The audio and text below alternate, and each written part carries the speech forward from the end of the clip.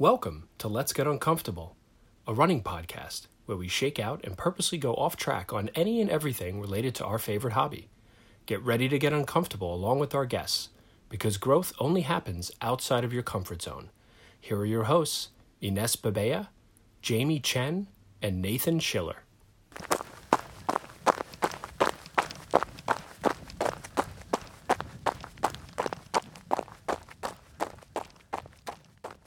Hello, I'm Nathan Schiller. Hi, I'm Jamie Chen. Hola, I'm Ines Bebea, and welcome to Let's Get Uncomfortable.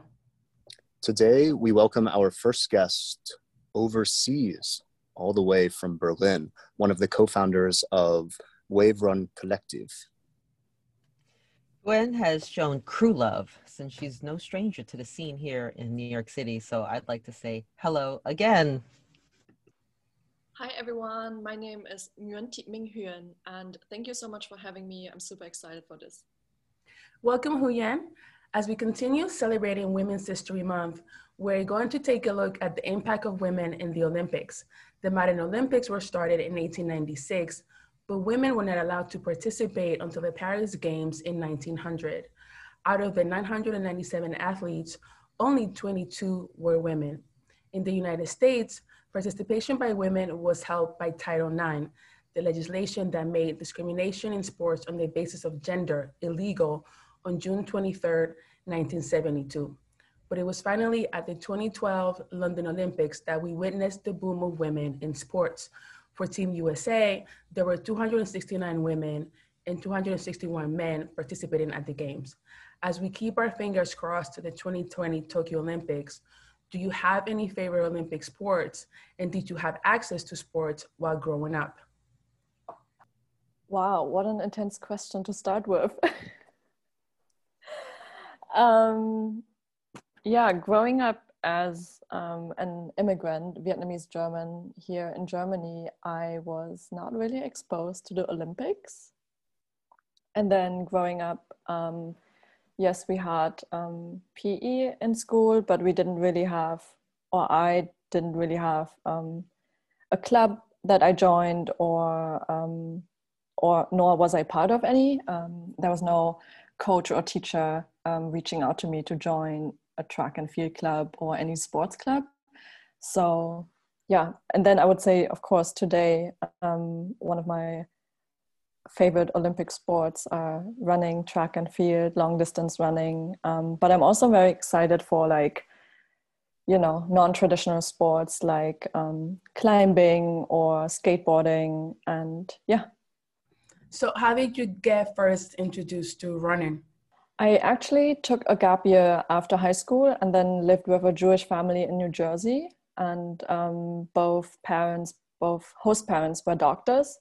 And the host mom, she would go running 1 hour every day. And I was like, how do you do all this with being a doctor and having 3 kids, 2 dogs, and me being an au pair?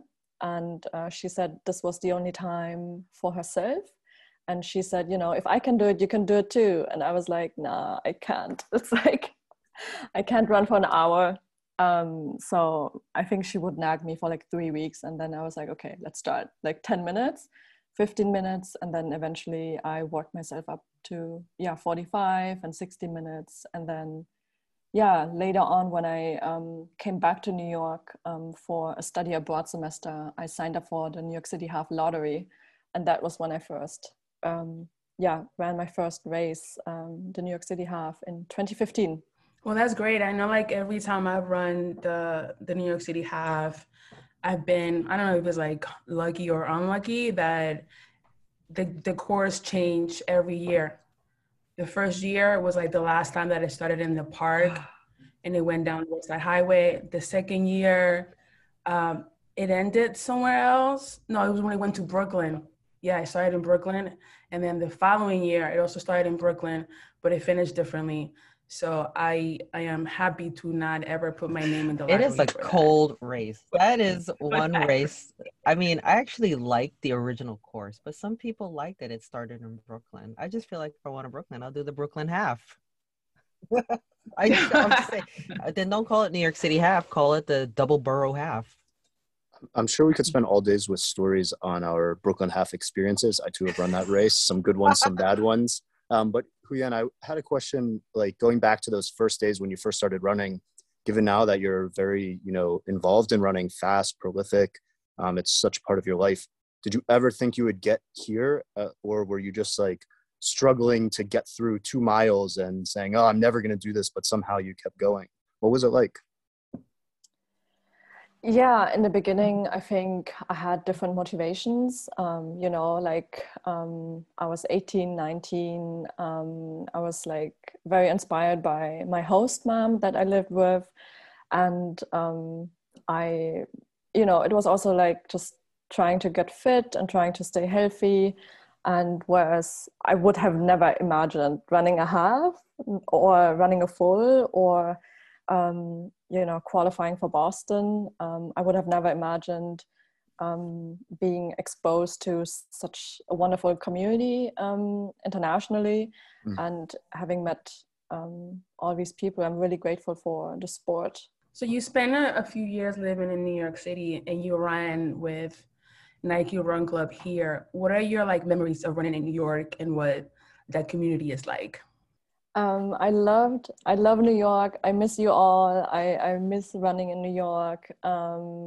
I hold the place very dear to my heart. When I moved back to Germany in 2018, the first year I visited New York 4 times, for Boston, for a wedding, for the New York City Marathon.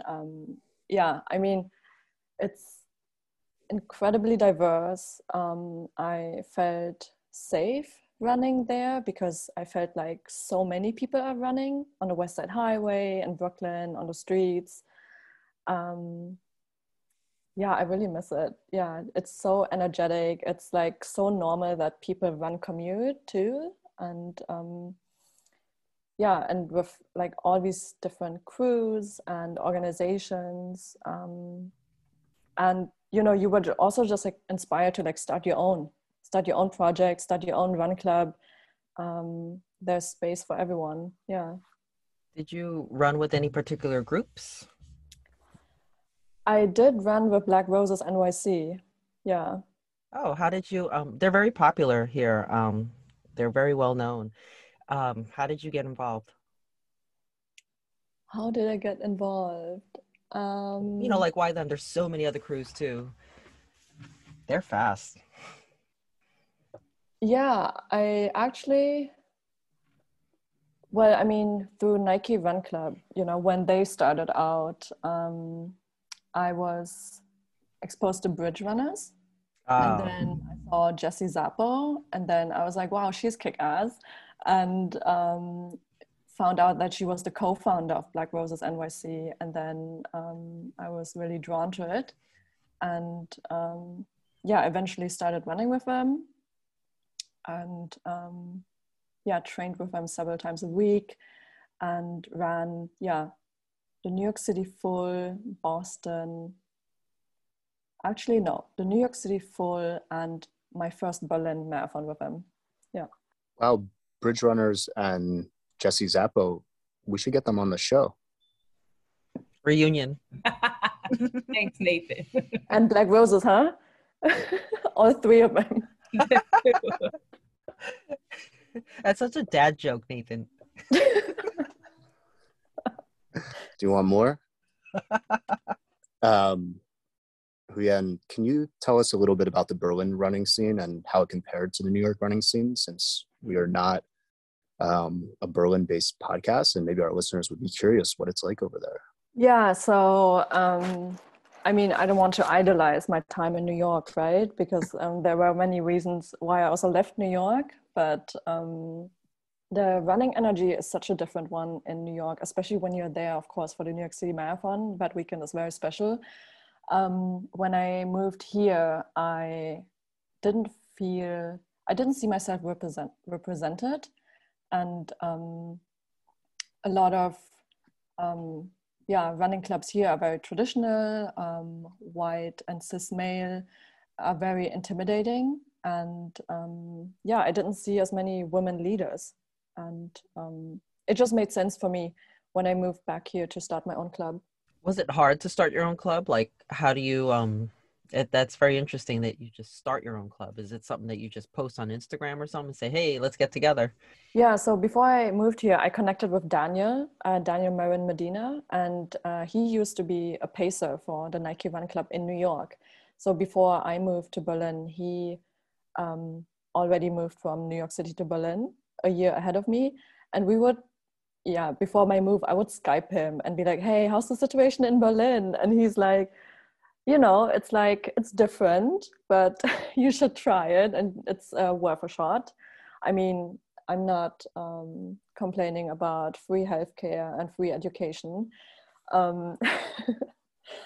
And yeah, so when I moved here 2 days after my flight, I met up with Daniel, and I was like, hey, Daniel, like, you've been here for a year now. How come you're not running with anyone, like with any of the clubs here? And he said, like, they are not my vibe. And I was like, well, you're a queer Colombian American guy, and I'm Vietnamese immigrant, Vietnamese German. How about we just start our own club? How about we just like make our own space and create our own tables and create our own structures and invite and empower Black and brown, marginalized people, queer people to come run with us. Yeah. And in the beginning, it was like very much like friends of friends, and then eventually, I think now a lot of people reach out to us through Instagram. Yeah. And Strava. So as you and Daniel start creating this this group and this space for people, and again, Daniel, he was also a great friend when he was here and running with us and with Nike Run Club. Your group is very diverse. Is diversity a conversation in Germany in terms of work, school, the arts, sports? Is that something that happens there that is actually a discussion? So for the fact that I'm in the most international city in Germany, Berlin being the capital city, it is not. Diversity and racism is not something people implement into their structures.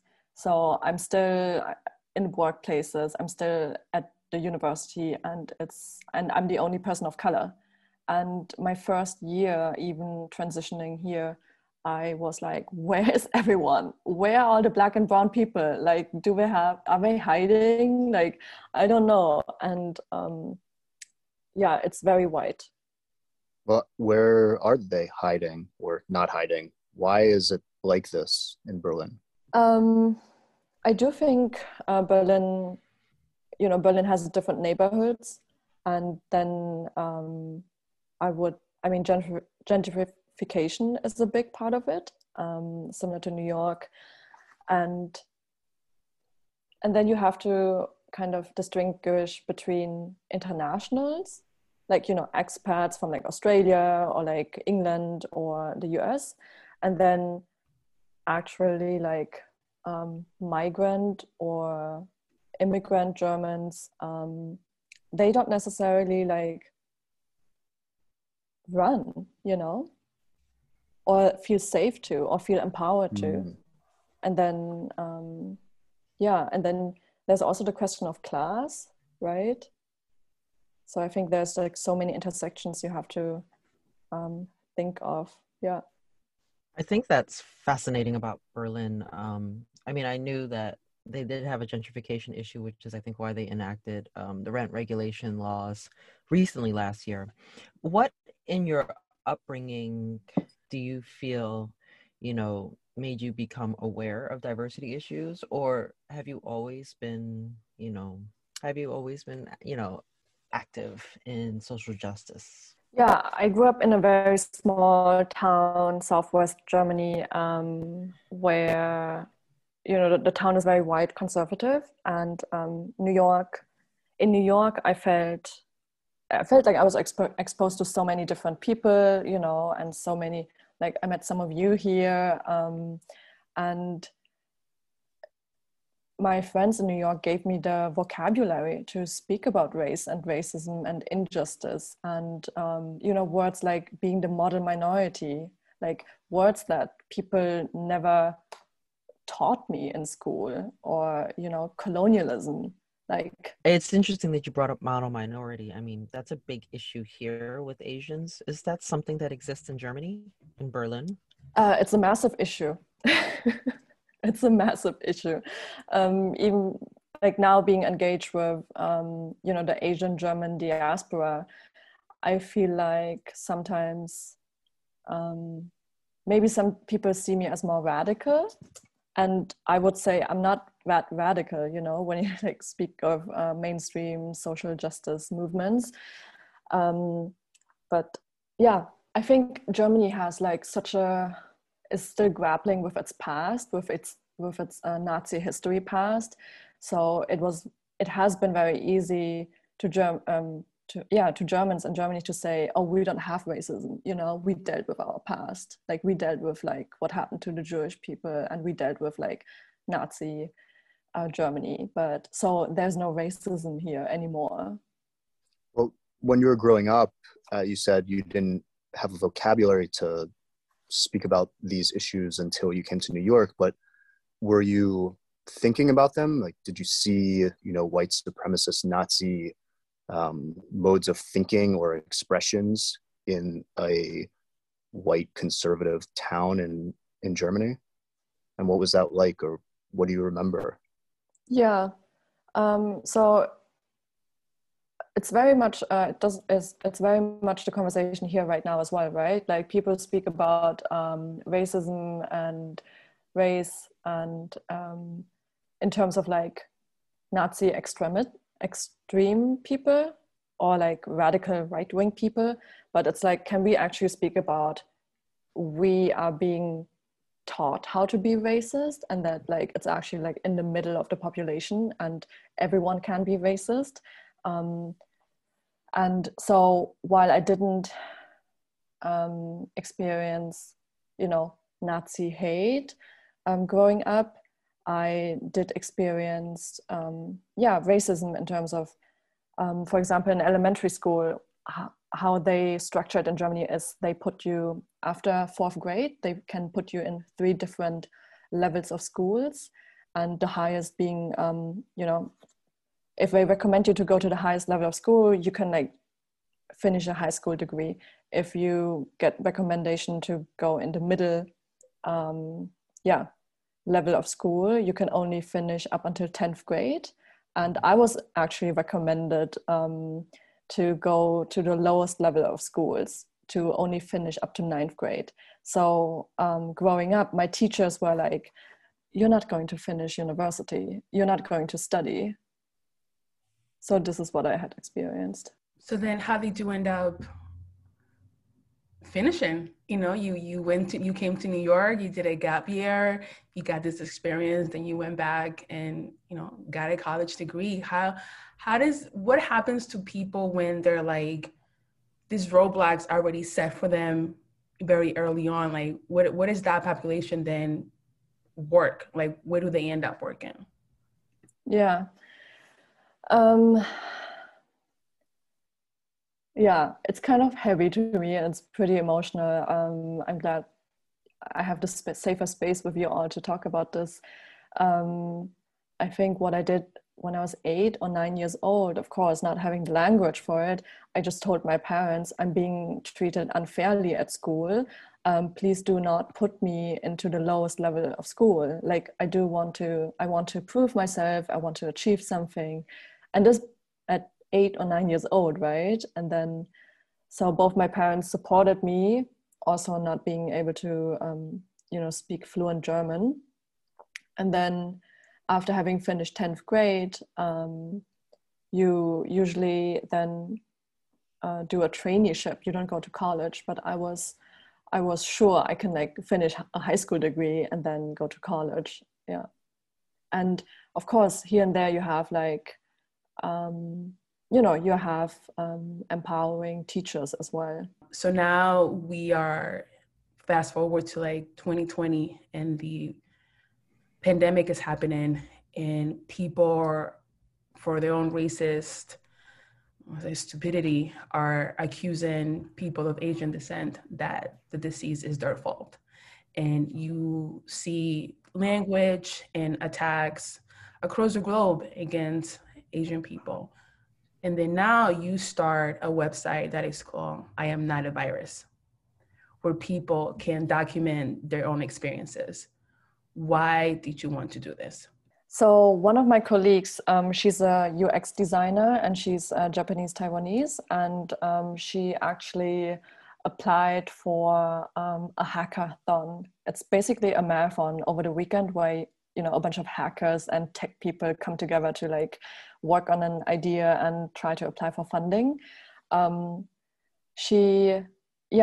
project didn't even get into the top 20, not even it was the top 200. And then looking into the structures, right? Like who is the jury, like who's making the decisions, who's giving away these funding and prizes. There was not one person of color. And she was left alone with this project. And after her mom in a small town experienced that people were chasing down her mom, and it came to a violent attack. And there was like a newspaper organization that reached out to her and was like, hey, can we actually interview your mom? And then she was like, yeah, sure, like I can put you in touch with my mom. And then this news organization was like, oh, she doesn't speak fluent German, we're not gonna interview her anymore. So my friend was like, no, we actually need this platform. I need this platform to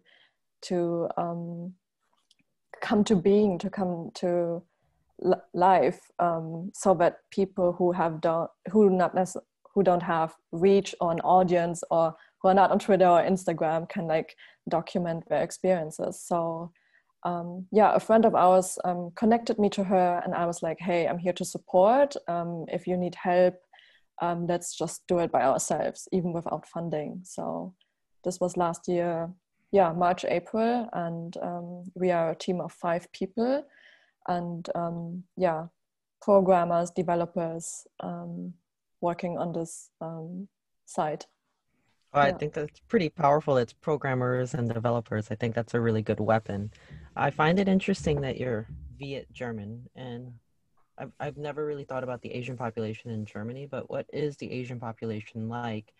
Do they live mixed in, like, if you recall in New York City, there are some segregated populations where Chinese will live in one community, the Koreans live in their own community, Indians live in their own community. So what are the communities in Berlin like? Yeah, I would say there's a large Vietnamese, Korean, Chinese population in Germany. And sadly, we don't have Chinatowns or Korea towns or Vietnamese towns. And so it's a little bit spread out, right? Because what I can say from the Vietnamese migration, let's say, is there are on one side boat people who have been rescued by Germans after the American War in Vietnam. And on the other hand, you have guest workers and contract workers who came from Vietnam to help rebuild Germany. And then in terms of like the history of racism towards Asian people in Germany, it has been happening, like Nazis attacking a refugee home, an immigrant home, where 2 Vietnamese young boys were killed too, so this was in 1992, so this is like, there's a lineage of racist crimes against Asian people here. And what sort of discussions do you have about that when tragic and horrific things happen like that to your community? Well, Germany is very good with denial. Last weekend when I spoke to Ines, I told her that Germany has not even begun, or speaking about race and racism. We haven't even started, you know. We have now come to a point where it is where people actually speak about race and racism in the newspaper, but white people feel offended when they are called white. So, and then oftentimes it's, for example, last year there was the Hanau shootings. 9 people were killed by a Nazi, and the German government oftentimes says, you know, this was a one-time event. There is no structural, like institutional, pattern. So as you said that racism is not a conversation, as the running community here kind of like came out to support Ahmaud Arbery, how did you receive this news in Berlin, and was the running community as motivated to protest the murder, and how to, I guess, reassess how running is not the same for everyone? Yeah, because Daniel and I have such close ties to our friends in New York and our friends in the US. I mean, Daniel's family is still in the US. It was only him who moved to Berlin. We learned about Ahmaud's murder, and immediately started to gather our team and immediately started to speak to our team members, because in our team we also have US citizens, you know. We also have like people who were born and raised in the US, and we try to mobilize and we try to also hold space for them. We also have Black people in our team. So of course, this is like, you know, this is what we do for one another. And with the larger Berlin or the larger Germany running community, there was nothing, you know. All these other white teams or white male-led teams, there was nothing. No solidarity, no, raising awareness. Is it still like that now, a year later? Well, I think after last year's global uprisings against systemic racism, we kind of decided to keep a healthy distance to people, to also protect ourselves, to protect our own people, as well as, you know, not get into the emotional labor it takes to educate other people. Yeah. It's interesting when you were talking about the roadblocks that were set up for you in your grade school education. You mentioned that a lot of maybe administrators or teachers were saying you cannot do this, but then you also mentioned that you had some teachers, I think, who empowered you. So what I'm wondering is if there's a parallel anywhere here, or if you've seen it, where you may know some people in these groups that reject the discussion in the running groups, that reject the discussion around systemic racism, but maybe you know someone, like one person in a group, or you have a friend who said, maybe there's something we can do about it? Or do you think, like, do you have any interaction with those groups whatsoever? Or is it a total separation because you're just completely at odds with how, these discussions should take place? Yeah, I mean, you know, we go through phases. I think it is also on a personal level. I think after last year, it is totally okay to remove yourself from, you know, let's say toxic relationships, or like relationships that don't serve you, or who, you know, from people who are not listening. And then you go through phases where you come together again, right?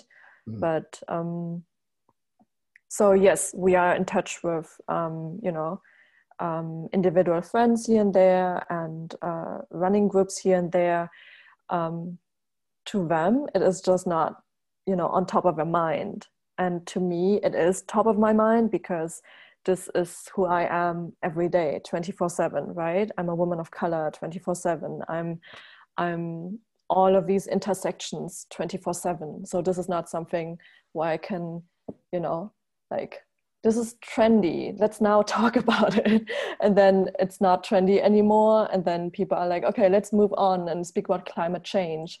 And I'm just like, okay, so how can we speak about climate change while also considering social justice? Because, you know, like, how are we trying to like create a more inclusive, togetherness in this world, really? Yeah, and I remember I was in Berlin 2019 for the marathon, and you and Daniel, your group, you hosted a large group of people that came from all over the world for the Shakeout Run, which was great. You know, we got to see how the marathon would end. You know, run along like get to like the gate, and you and Daniel had only started your group like in 2018. So why did you want to host all these international people in Berlin, given what you guys had already experienced about the community not being so into being diverse? I mean, first of all, we were like, all our friends from New York are coming. Of course, we're going to throw a massive party, you know, like, how can we not, you know? And then as basic as that, you know, like, of course, we want to show our friends around and just like have a good time. And everyone's super excited. It's the fastest race. It's the fastest marathon course. People are coming here to like PR, you know, and and then, you know, some of the other running crews, they were like, you know, they felt a type of way, us taking up the space and trying to organize something ourselves. But at the end of the day, nobody owns the community, you know, and it's good to remind one another from time to time that all of this is bigger than us individuals and our egos. Have any collaborations after that happen either with businesses or any other groups, not necessarily for Berlin, but like maybe other people that came from somewhere else, then you say, yeah, we can definitely collaborate. Has that happened? And if not, is that a disappointment? I think yes. I think slowly people are becoming somewhat aware. And also, I mean, you know, I don't want to speak for Daniel, but we both as co-founders, I would say that we try to navigate different spaces where we can, you know, come into business partnerships and then try to use our privileges and resources to empower the full team, you know, and to share resources, to create jobs, create opportunities, and so on and so forth. Do you guys feel that maybe your background in marketing has also enabled you to create a larger conversation? What do you mean? And what kind of larger conversation? I think that you guys have been pretty successful. I've followed Daniel, and I just think that it's great what you guys are doing, and I think that it's creating this like bigger awareness in Berlin. So I felt like, did you feel like your profession also helped you organize that better? Mm-hmm. I mean, of course, like our time in New York has definitely shaped who we have become, you know, and who we are becoming. And we definitely still have, but trying to unlearn, still have a hustler's mind, but trying to unlearn the capitalistic, notions and structures that society is trying to put upon us. What do you mean by that? What do I mean by that? So I think Daniel and I want to speak for myself. I came to Berlin and was and I guess I am still a workaholic, you know, so and then having the background with my profession, having worked in sales and marketing, as Jamie mentioned, has definitely helped me and my team in terms of strategy, in terms of like how we have grown and so on and so forth. But also unlearning the capitalistic mindset is also, how do we move forward with activism while also prioritizing rest, you know, and seeing joy and rest also as resistance, you know, where it's very easy to burn out, especially in New York, and and in activism too, you know, there's like a lot of unpaid work. You do a lot of community work, and it's so easy to burn out. But that is what white supremacy does with you. And you don't want to burn out because we need you. We need you today, and we need you in 10 years too. So well, they say if you enjoy what you do, it didn't work anymore. Right? I guess that's the anti-capitalism. Yeah. But I think we all can be more mindful, you know, and in how we work and how we live, and especially during a pandemic where it's getting blurry between, you know, everyone's in home office and everyone's working from home, and then it's easy to work on a Saturday or a Sunday.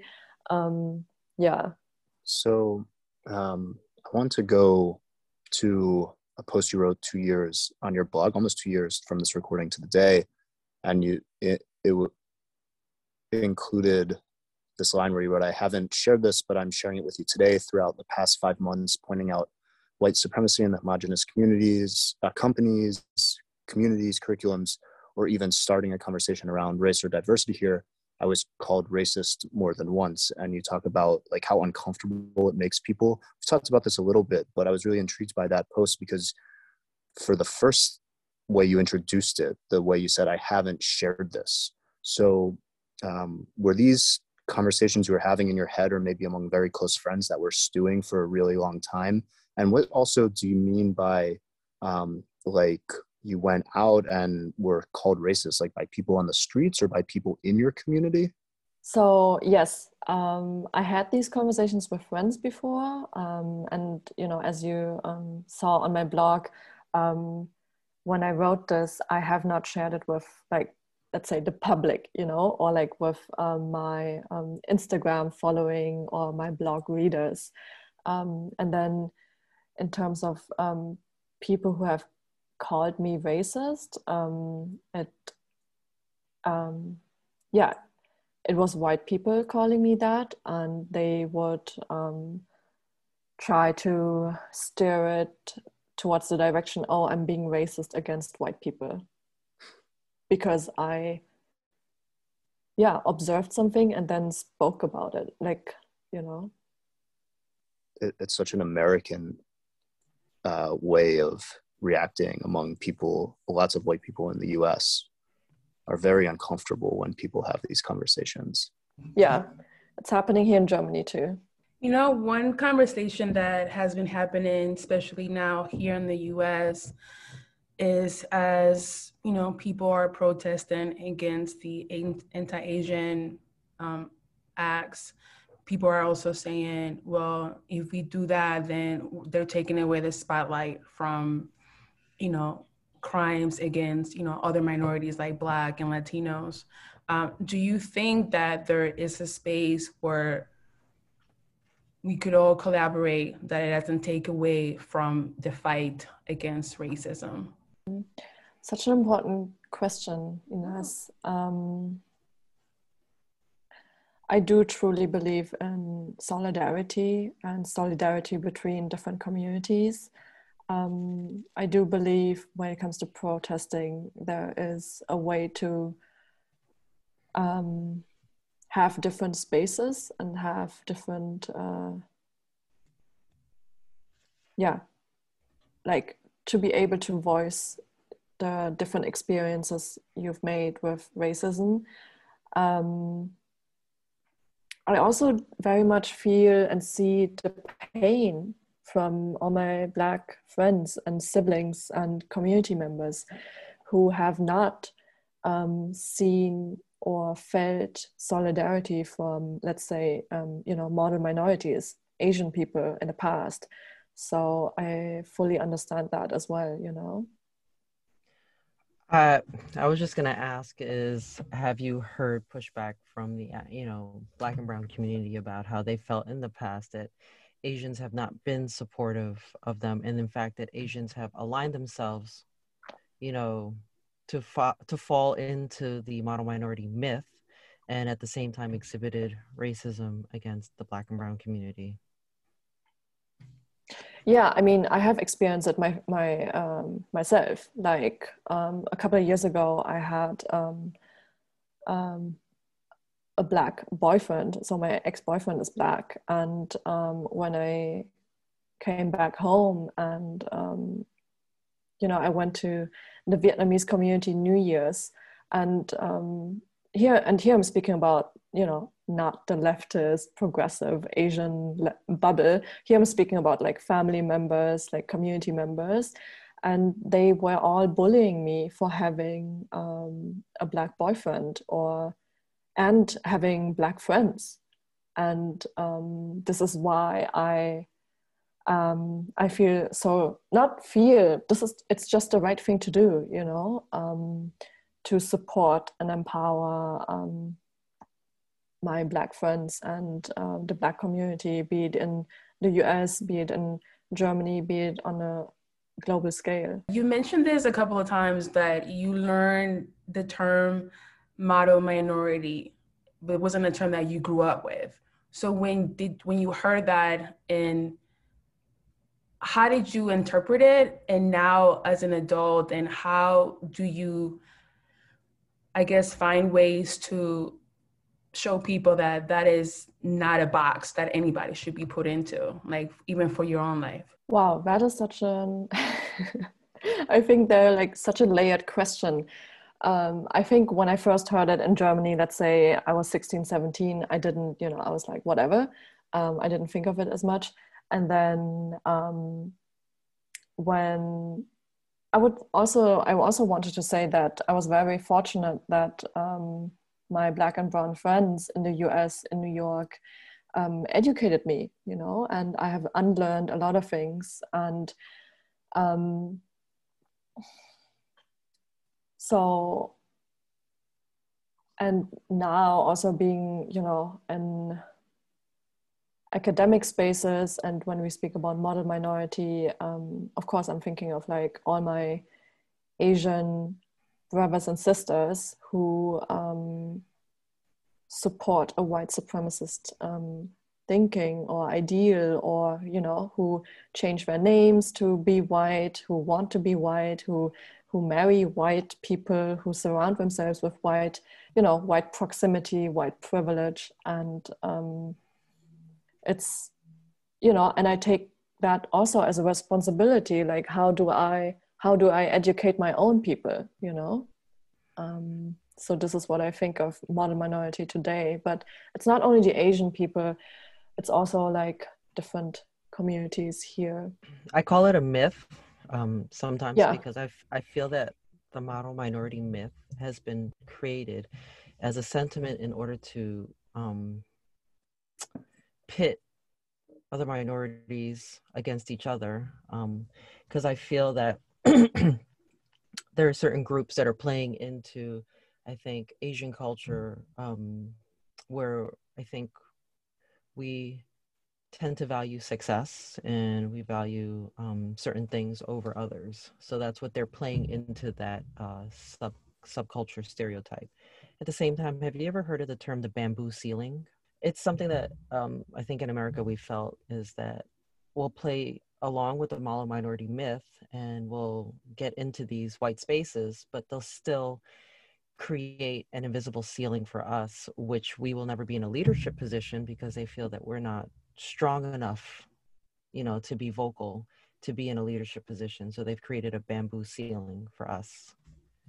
So I think I felt that friend who entered that competition, she experienced that she was allowed to enter, but they created a bamboo ceiling by not judging her work objectively based on its merit. There's a lot of different ways we could go here, but I do have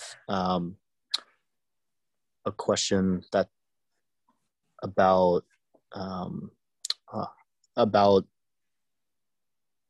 who you looked up to. This kind of goes back to the first point.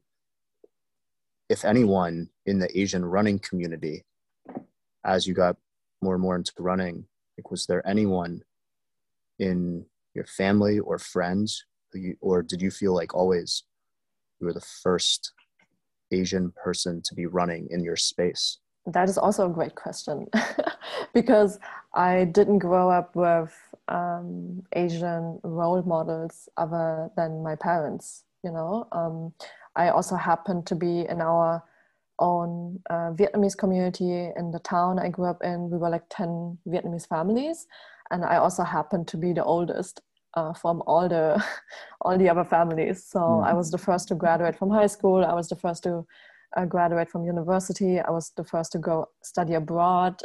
So I felt like there was a certain weight on my shoulders to perform and deliver and to represent. And in terms of like the running community, I mean, when I was in New York, there were, maybe Jamie can answer to this as well, but I didn't see as many like Asian leaders or leadership or people who started their own clubs, You're right. This was 2 years ago, 3 years ago. I actually looked at you as a leader when you started to get involved with District Vision, and I saw you at the meditation events. So it's crazy that I saw you as a leader, because here you are in these really cool spaces and kind of adjacently leading events. Now you're leading the group with Daniel. You're also part of the Global Women Run Collective. You're also part of the, I'm trying to find, what was it in, like WOC Forward. So tell me about what is it that you want your presence to give to the running community in regards to not only women representation, but also Asian representation. I would love for girls and women to start their own projects, be their own businesses, being their own, become your own boss, become your own leader, start your own club, start your own book club, start your own, dinner gatherings. Empower yourselves, empower one another. In terms of Asian communities and Asian representation, we are here, we are loud, we're not going anywhere, and we do have a voice. We're not like, we're not like dismissive. We're not like, what Jamie also had mentioned, we're not the model minority myth, and what I loved seeing with last year, like, yes, it is very unfortunate to see all this hate and all the racist attacks and the violence and the murders against Asian people on a global scale. But I loved seeing more and more Asian people, be it in the Asian German diaspora, getting active, becoming politically aware, like being like, okay, we can't be silent anymore. Like, let's educate ourselves and like, let's educate one another, and so I also loved that was like that kind of energy, that made people stand up and speak up. Well, I still look at you as a leader. I noticed that you are taking part in a half marathon with Nike. And you're training a group of women for the Project Fearless Half Marathon, a virtual half marathon from April 10th to 11th. Can you tell us about the collaboration with Nike and why a woman-only group?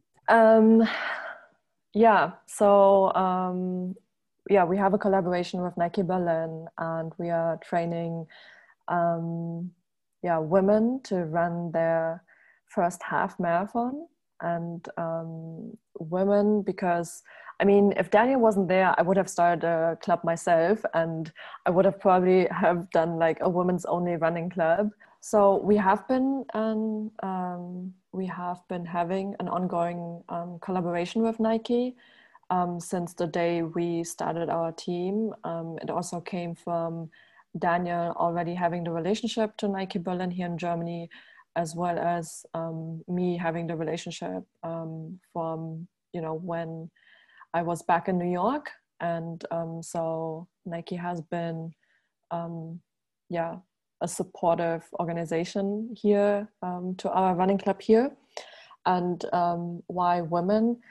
Yeah, it's something dear to my heart, and there are not enough women having the tools to empower themselves, to organize, and and some of them are running their very first 10K and their very first half marathon. Does that answer your question? Yes. I guess, but why women's only? I guess, you know, why was it important to make it surrounding around women, I guess?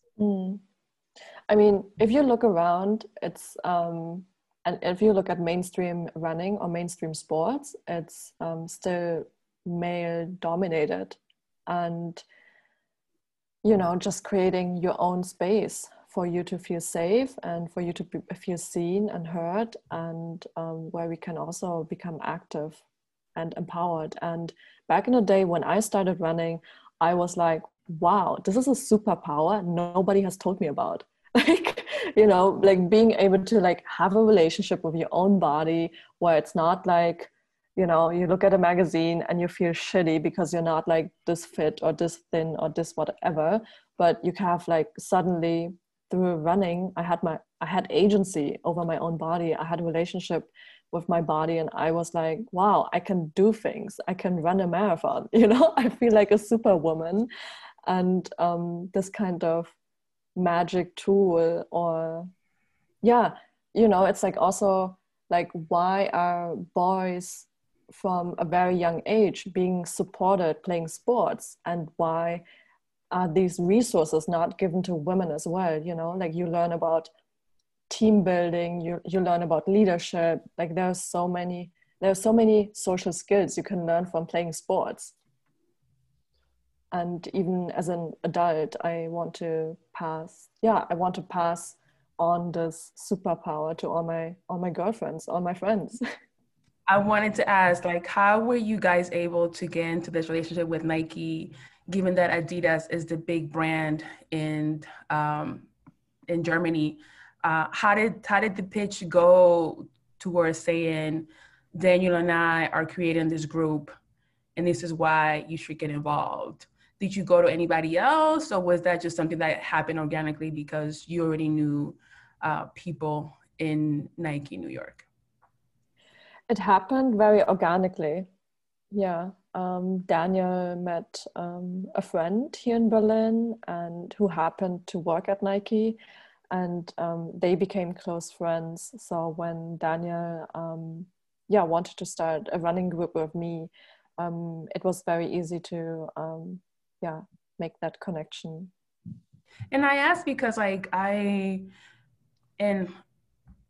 keeps coming up because, again, like I have my own association, and then like a lot of people that I run with, that's who, you know, they've also run with. So like, I'm not using them as like the bad example. It's just the example of like, how do people, you know, when you go in to pitch your idea about why this large corporation should partner with you, just to tell people who haven't had a connection to like Nike or Adidas or Puma or Tracksmith, like how does the pitch happen, and anything that, even though Daniel had this relationship, any advice that you can give to someone who might be thinking about reaching out to collaborate, if you can share anything? I'm just thinking. So this is more on a business strategy side, right? Like Right, asking. because you also, I meant to ask, like you also, when you were in New York, you work for this District Vision. So you also have that marketing background and working in sports.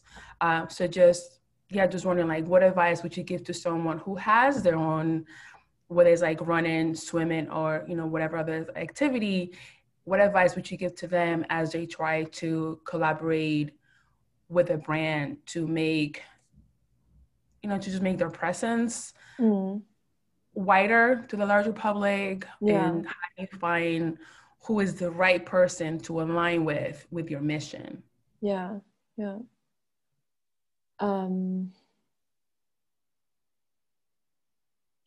mean, it is so corny to say, but be your most authentic self. Secondly, I would say reach out to me. Like, I'm more than happy to like connect you to people as well.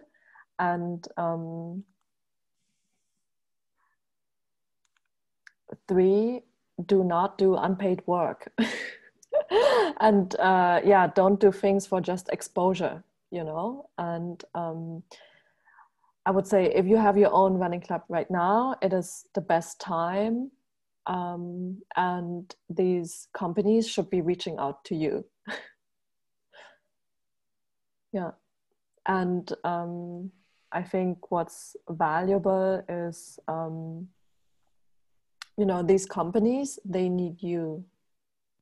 So it's not that you need them, you know. Like, I fully understand, like, these companies give you an amazing platform and can give you certain resources, but at the end of the day, people working at these companies, they have a monthly paycheck, you know. These people working at these companies, they want to improve their products. So they need you as leaders, as community organizers, as run crew leaders. So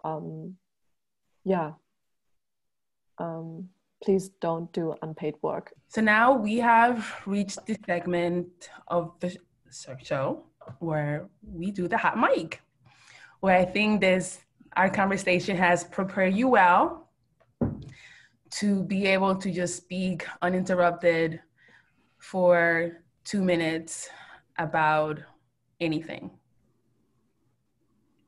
It's your platform. You can dole out advice, or you can make a big statement or a grand gesture. Maybe advice on how to get paid for work. And I'll keep time. You can start whenever you want. Okay, let me think first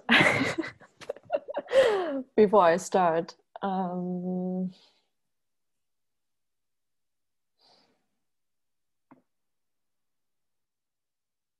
What would be most interesting to you? I'm like, I can speak on so many things. It's not really to us, it's to you. What do you want to leave the listeners with? What do you want, if you go back a year from now and listen to this, like, what do you want to say to your, you know, your old self? You know, my grandchildren. Exactly. It's very much like, it's an open mic. It's kind of like, you know, that you have to go from the start to the finish. You can run at any pace. You can walk at any pace. As anything you want. Okay, sure. I'm just gonna start speaking on something.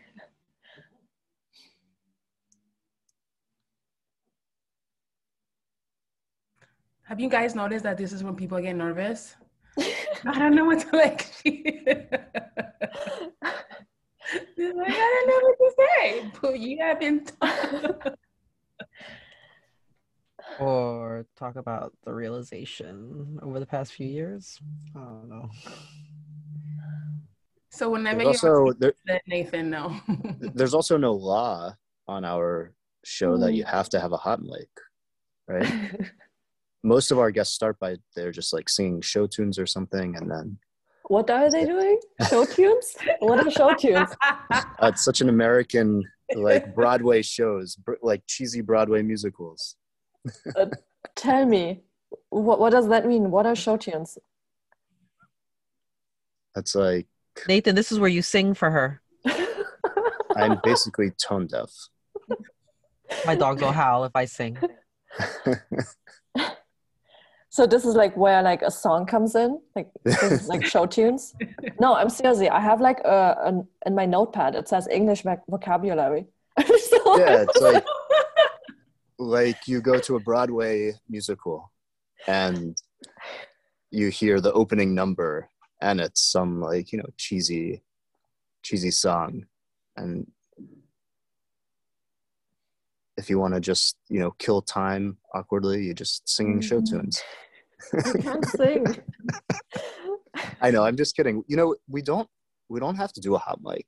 Like, it's not as if you haven't basically just given us, our listeners, 75 minutes of hot mic material. But we also haven't not done it before. So, Jamie, what would you be most interested in? Oh boy. I mean, there's so many issues that we could talk about. We could talk about women representation. I think when you talked about Asian leadership, when Nathan, I think, asked you a question about Asian women leaders, it hit me too, because I just realized I never saw people that look like us in certain places.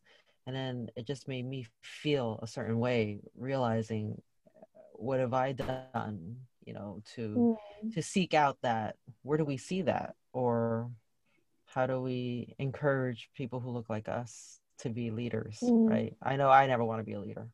I like to sit behind the scenes. But then how did that make me look at myself? Am I good enough? Will I ever be accepted?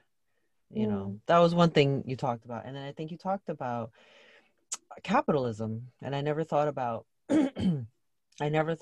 how we've fallen into this trap to believe that we are doing something for a greater good, and if we do the same thing, we'll get money too, right? So we're making other people wealthier, or rather we're doing the work of others, and that's how capitalism, I think, works. I don't know, you could talk about your experience learning about how to break into something that you feel passionate about and how to turn it into a bigger conversation.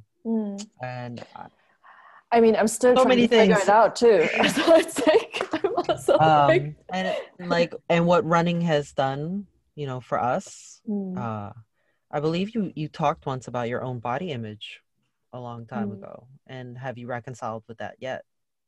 You know, it's just how running has made me look at myself kind of differently. I used to never question how I looked or felt, but nowadays when I look at images of runners, it makes me kind of feel self-conscious. And then when people talk, you mentioned PRs really get me sometimes, and I think it's the inner competitive side in me. So, and I never feel like I'm good enough because I'm not hitting certain numbers. There's so many things you could talk about. Can I do a hot mic with Jamie and we speak about the Asian experience? How about that, Jamie? Oh my God. Yes, absolutely. Because I really felt like I was like so close to tears, and I was like, you're so right. Like, you know, we don't have enough. Like sometimes, like, it's so silly, but like the other day, so I have like an Asian woman writers group with two friends of mine. One is Korean from the US, and one is Chinese from Canada.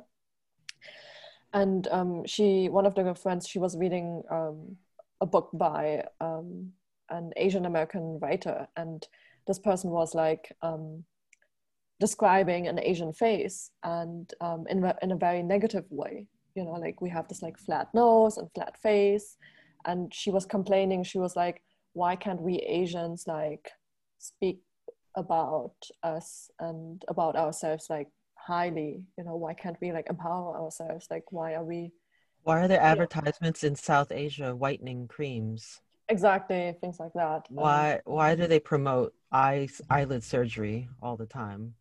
So it, you know, since I was young, all my female Asian friends used to talk about waiting for their eyelid surgery that their parents would help them get by 16 or 18. And then we talked about having to we wear glasses. A large Asian population wears glasses. And I can't fit them well because glasses don't stay on my face. And I think what drew me to District Vision, which is how we met, was you guys had a line that had a nose part that can help the glasses stay on my face. And it's small things that, you know, makes us as Asians feel like we have to try to fit in because nothing is made to fit us. And yeah, I know what you mean. Nathan, how about you do this? You start with 4 minutes, and it's Jamie and I speaking about Asian, being Asian, being an Asian runner. Oh, Absolutely. yeah. Being an Asian runner is even more difficult because Yes, how do 4 I explain minutes. it to my family? How do we explain to, I think, our culture that running is not something we're going to make money off of, but it's something that we actually like to do? Yeah. And then my parents used to ask me, oh, are you paying to do these things? Well, are you going to come in as a winner? Do you get any compensation for this? And it's just like you explain to them that this is something we want to do to feel good and to be healthy. Yeah. Even I think being Asian is so tied to capitalism because we are, you know, like Vietnamese guest workers are being like transported, moved from Vietnam to the Czech Republic to Germany to rebuild a country, and then they are being removed again, right? Similar to the Chinese train railroad workers, right, in the US. And so I think there's a very close tie to that, and even the concept of like rest and relaxation. Like my parents never understood it, you know. They would be like, why are you putting on your sneakers, why are you heading out into nature? Like, if you're not making money or doing something that will lead to prosperity, then it's not worth doing.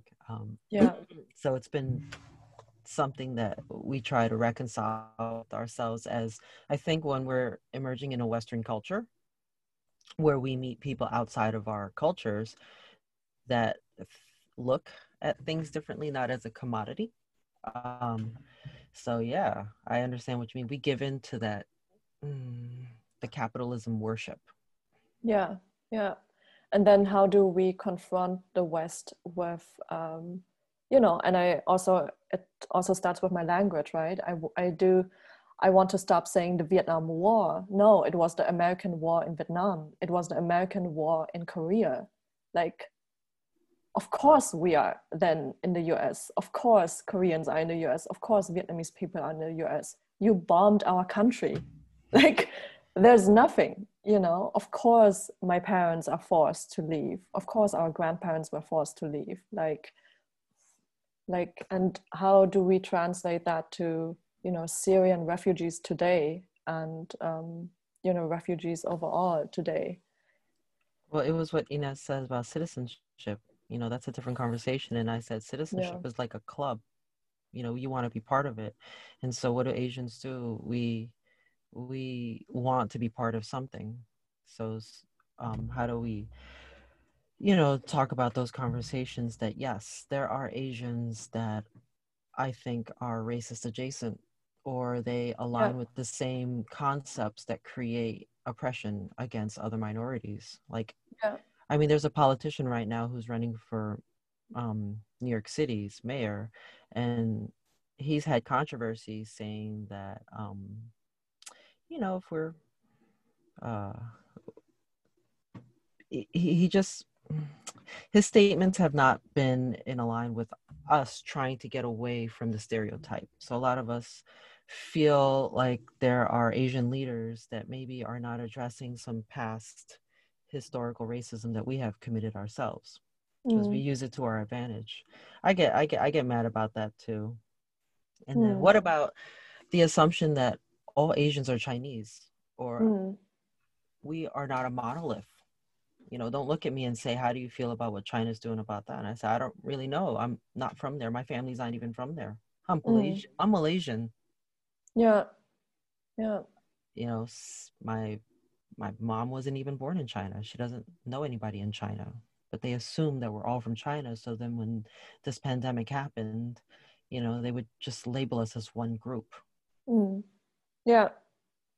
They even called me here in Germany out on a massive like supermarket, you know, like shopping street. People shouted COVID and Corona at me.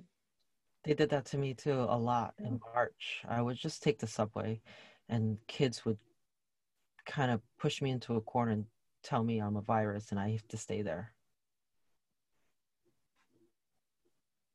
So, but when I would tell people this happened last year, they would say, oh, they're just being kids. And then I just thought, well, then if nobody corrects these kids, what kind of adults will they become? Yeah. I really loved reading Minor Feelings by Katie Park Hong. Have you read that yet? No, but I will definitely give it a read. Yeah. One of her lines, she said that people like to say Asians are white adjacent. And she responded, well, she thinks, or, you know, in one of these lines it says, Asians are adjacent to disappear. And yeah, it really made me think of how our experiences have always been forced to be invisible, you know, and we were not able to like speak and share and stand up. Yeah, it's funny. I just texted the group in the middle of our conversation that sometimes I feel like we're invisible. But maybe this is a turning point for us. I mean, this year we've had, last year Parasite won the Oscars, and this year Minari is being shown. That there's that director. She's Chinese. She just, you know, won a Golden Globe, I think, for Best Director. So I think maybe it takes a little bit more conversations. Yeah. And I hope too that those people, you know, that people who are getting, or Asian people who are getting acknowledged for their work, that they will also use their privileges to educate their own communities, our communities, and do that in solidarity with the Black community, with the Latinx community, and so on and so forth. Definitely agree. I mean, there's so many, I think, stereotypes about us, and I think it's time for our generation to really break away from those stereotypes. And I think we have to be accepted amongst our own kind too, that it's okay for us to break out of that.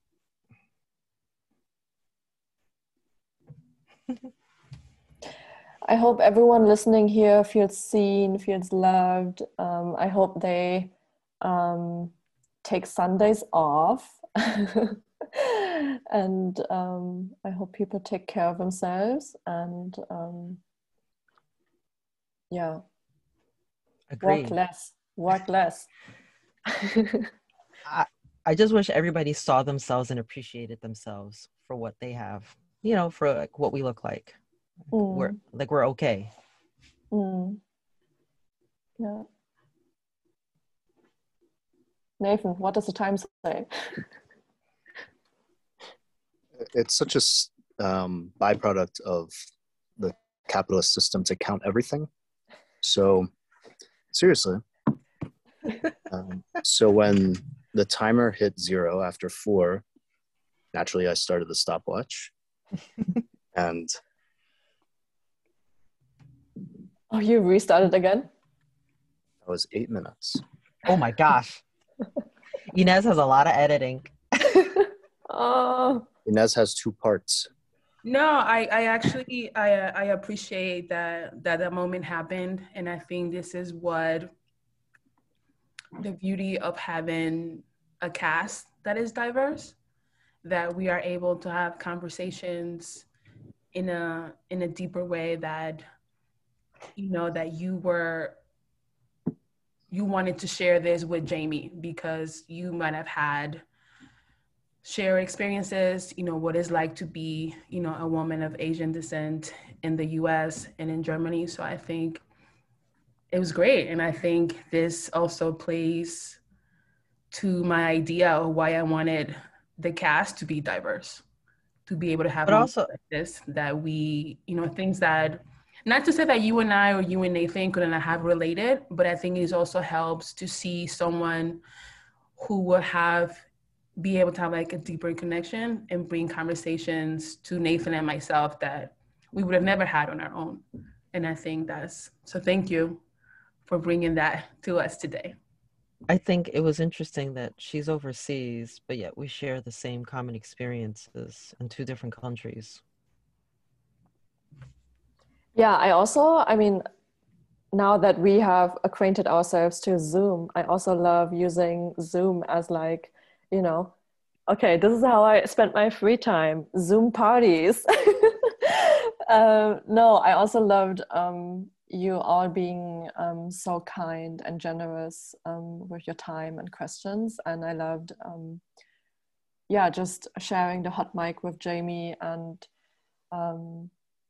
also, providing the safer space between all of us to for you to share your thoughts and feelings on what has been going on. We should start an international Asians group or something, Asian runners. This has been really wonderful. Our first international guest, Nguyen, Thi-Minh Nguyen. Thank you for coming on, and despite the time difference, and giving us such an insight into what your experience has been like. And you've set such a high standard for our show to bring on any international guest, but in some way you've just continued on with our mission and helped us expand. So this has been really wonderful opportunity and conversation. I want to thank obviously Jamie and Inez, my co-hosts, Inez, our producer, and of course all the listeners who have come with us. We'll see you next time on the next episode of Let's Get Uncomfortable. Thanks for listening to Let's Get Uncomfortable. If you enjoyed this episode, please subscribe, rate, and review us on the App Store, and follow us on Spotify.